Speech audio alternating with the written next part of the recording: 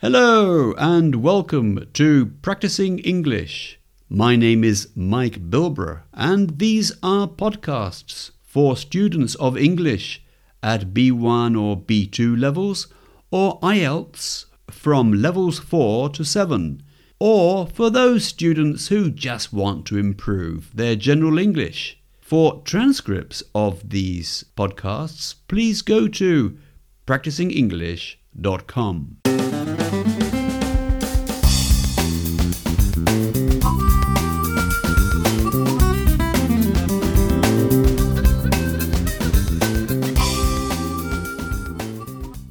Hello again and welcome back. It's Friday, so it's another session of the story by H.G. Wells, The Man Who Could Work Miracles.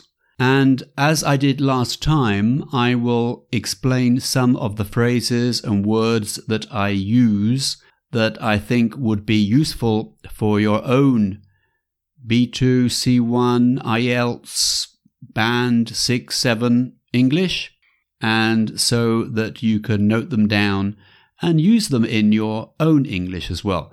So off we go. This is episode 2 of The Man Who Could Work Miracles.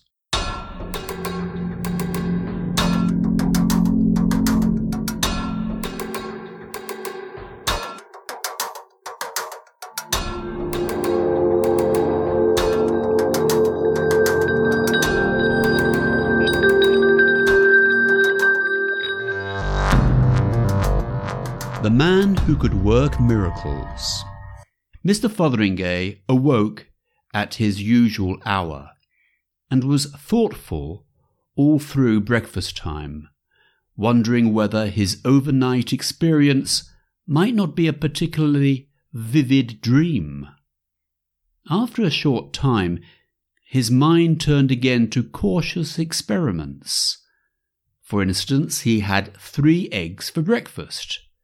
2 that his landlady had supplied. Now, landlady is somebody who runs a guest house, and so presumably Mr. Fotheringay lives in paid accommodation. And the landlady is the one who runs the house and usually makes the meals as well. Anyway, he had 3 eggs for breakfast, 2 that his landlady had supplied, and the third was a delicious fresh goose egg. A goose is a large type of duck. It was laid, cooked and served by his extraordinary Will. He hurried off to Gomshott's, that's where he works, in a state of profound but cautious excitement. All day he could do no work because of this astonishing new knowledge, but this caused him no inconvenience because he made up for it miraculously in the last 10 minutes. So he used some sort of miracle to catch up with all the work that he hadn't done. As the day wore on, his state of mind, that's the way that he's thinking, passed from wonder to elation. Elation is excitement and feeling very positive about something. However, the circumstances of his leaving the Long Dragon were still disagreeable to remember, and this news had reached his colleagues at work, which led to some teasing. Teasing is making fun of somebody. It was evident that he must be careful how he lifted fragile articles. But in other ways his gift promised more and more as he turned it over in his mind. To turn something over in your mind means, again, to consider and think about it. He intended, among other things, to increase his personal property by discreet acts of creation. He called into existence a pair of very splendid diamond studs. Now, these are like cufflinks, So in the old days, instead of buttons on their shirts, the shirt sleeves were held together with studs, and hastily annihilated them again as young Mr. Gomshott came across to his desk. He was afraid Mr. Gomshott might wonder how he had come by them. To come by something is to come across something, to find something.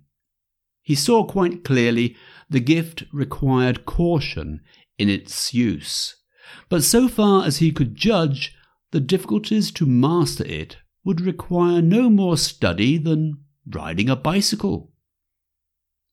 As he felt he would be unwelcome in the Long Dragon, after dinner he went into the lane behind the factory to rehearse a few miracles in private. There was possibly a certain need for originality in his attempts, for apart from his willpower, Mr. Fotheringay was not a very exceptional man. The miracles of Moses' rod came to his mind, but the night was dark and he thought controlling large miraculous snakes might prove difficult. As you remember, Moses' rod, that's the stick that he held, changed into a snake. Then he recalled the story of Tanduza that he had read on the back of the theatre programme. That seemed to him attractive and harmless. He stuck his walking stick into the ground by the footpath and commanded the dry wood to blossom. So to blossom is when a tree comes into flower. Flowers appear, to blossom. The air was immediately full of the scent of roses, and by means of a match he saw for himself that this beautiful miracle was indeed accomplished. His satisfaction was ended by advancing footsteps. Afraid of having his powers discovered, he addressed the blossoming stick quickly. "Go back!" What he meant was change back. Okay, so go back can be that, can't it? To go back is to change into something that it was before. And also go back can have the meaning of go backwards, in a backwards direction.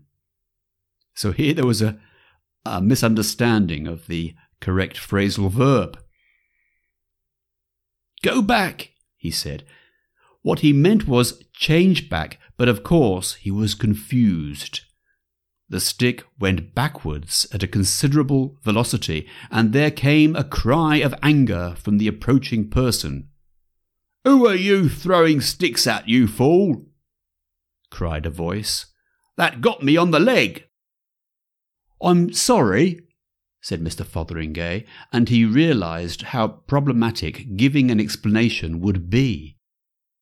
He saw Winch, one of the 3 town policemen, advancing. "What do you mean by it?" asked the policeman. "Hello, it's you, is it? The man that broke the lamp at the Long Dragon?" "I didn't mean anything by it," said Mr. Fotheringay. Nothing at all." "What did you do it for, then?" "Oh dear," said Mr. Fotheringay. "Do you know that stick hurt? What did you do it for, eh?" For a moment, Mr. Fotheringay could not think what he had done it for. His silence seemed to irritate Mr. Winch. "You've been assaulting the police, young man, this time. That's what you've done." "Look here, Mr. Winch," said Mr. Fotheringay, annoyed and confused. "I'm sorry, very. The fact is—" "Well?" He could think of no way but the truth. "I was working a miracle." He tried to speak in an offhand way. So to speak in an offhand way is to be very casual, as though it's nothing of real importance. To be offhand, we say. But try as he would, he couldn't. "Working a—" "Here, don't you talk rubbish. Working a miracle indeed. Miracle! Well, that's very funny. Why, you're the chap that doesn't believe in miracles. The fact is, this is another of your silly conjuring tricks. That's what this is. Now I'll tell you." But Mr. Fotheringay never heard what Mr. Winch was going to tell him. He realized he had given himself away. His irritation moved him to action. He turned on the policeman swiftly and fiercely. Swiftly means very quickly. "Here," he said, "I've had enough of this, I have. I'll show you a silly conjuring trick, I will. Go to Hades. Go now." He was alone. Mr. Fotheringay performed no more miracles that night, nor did he trouble to see what had become of his flowering stick. He returned to the town scared and very quiet, and went to his bedroom. "Lord," he said, "it's a powerful gift, an extremely powerful gift. I didn't really mean that. Not really. I wonder what Hades is like." You may remember Hades is the hell in Greek mythology. He sat on the bed taking off his boots, struck by a happy thought. Struck by a thought, that means a thought came to his mind if you're struck by a thought. He transferred the policeman to San Francisco, and without any more interference with the normal way of things, went quietly to bed. In the night he dreamt of the anger of Winch. The next day Mr. Fotheringay heard two interesting items of news. Someone had planted a most beautiful climbing rose against Mr. Gomshot's private house in Lullaborough Road, and the river was to be dragged for Constable Winch. So when you drag a river, it means that you use tools to search the bottom of the river where all the mud is to find a dead body.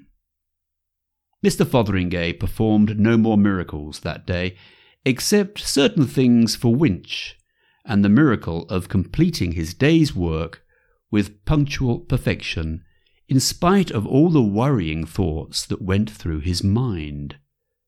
On Sunday evening he went to church, and oddly enough, Mr. Maydig, who took a certain interest in occult matters, preached about things that are not lawful.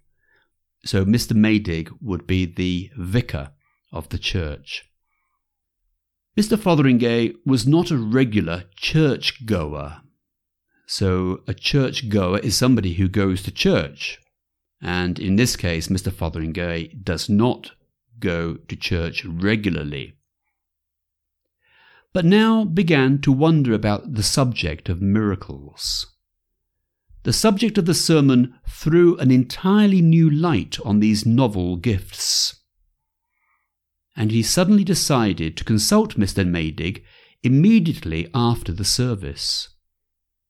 As soon as this decision was taken, he found himself wondering why he had not done so before. Mr. Maydig, a slim, excitable man with quite remarkably long wrists and neck, was content at a request for a private conversation from a young man who usually cared little for religious matters. After a few necessary delays, Mr. Maydig accompanied Mr. Fotheringay to the study in his house, which was next to the church, seated him comfortably, and standing in front of a cheerful fire, requested Mr. Fotheringay to state his business. To state your business is to say why you have come and what you want to talk about. At first, Mr. Fotheringay was a little shy, and found some difficulty in opening the matter. "You will scarcely believe me, Mr. Maydig, I am afraid," and the such like. He tried a question at last, and asked Mr. Maydig his opinion of miracles. Mr. Maydig was still saying, "Well," in an extremely matter-of-fact tone. So, a matter-of-fact tone is a way of speaking that shows little emotion, especially in a situation in which you would expect somebody to express their emotions.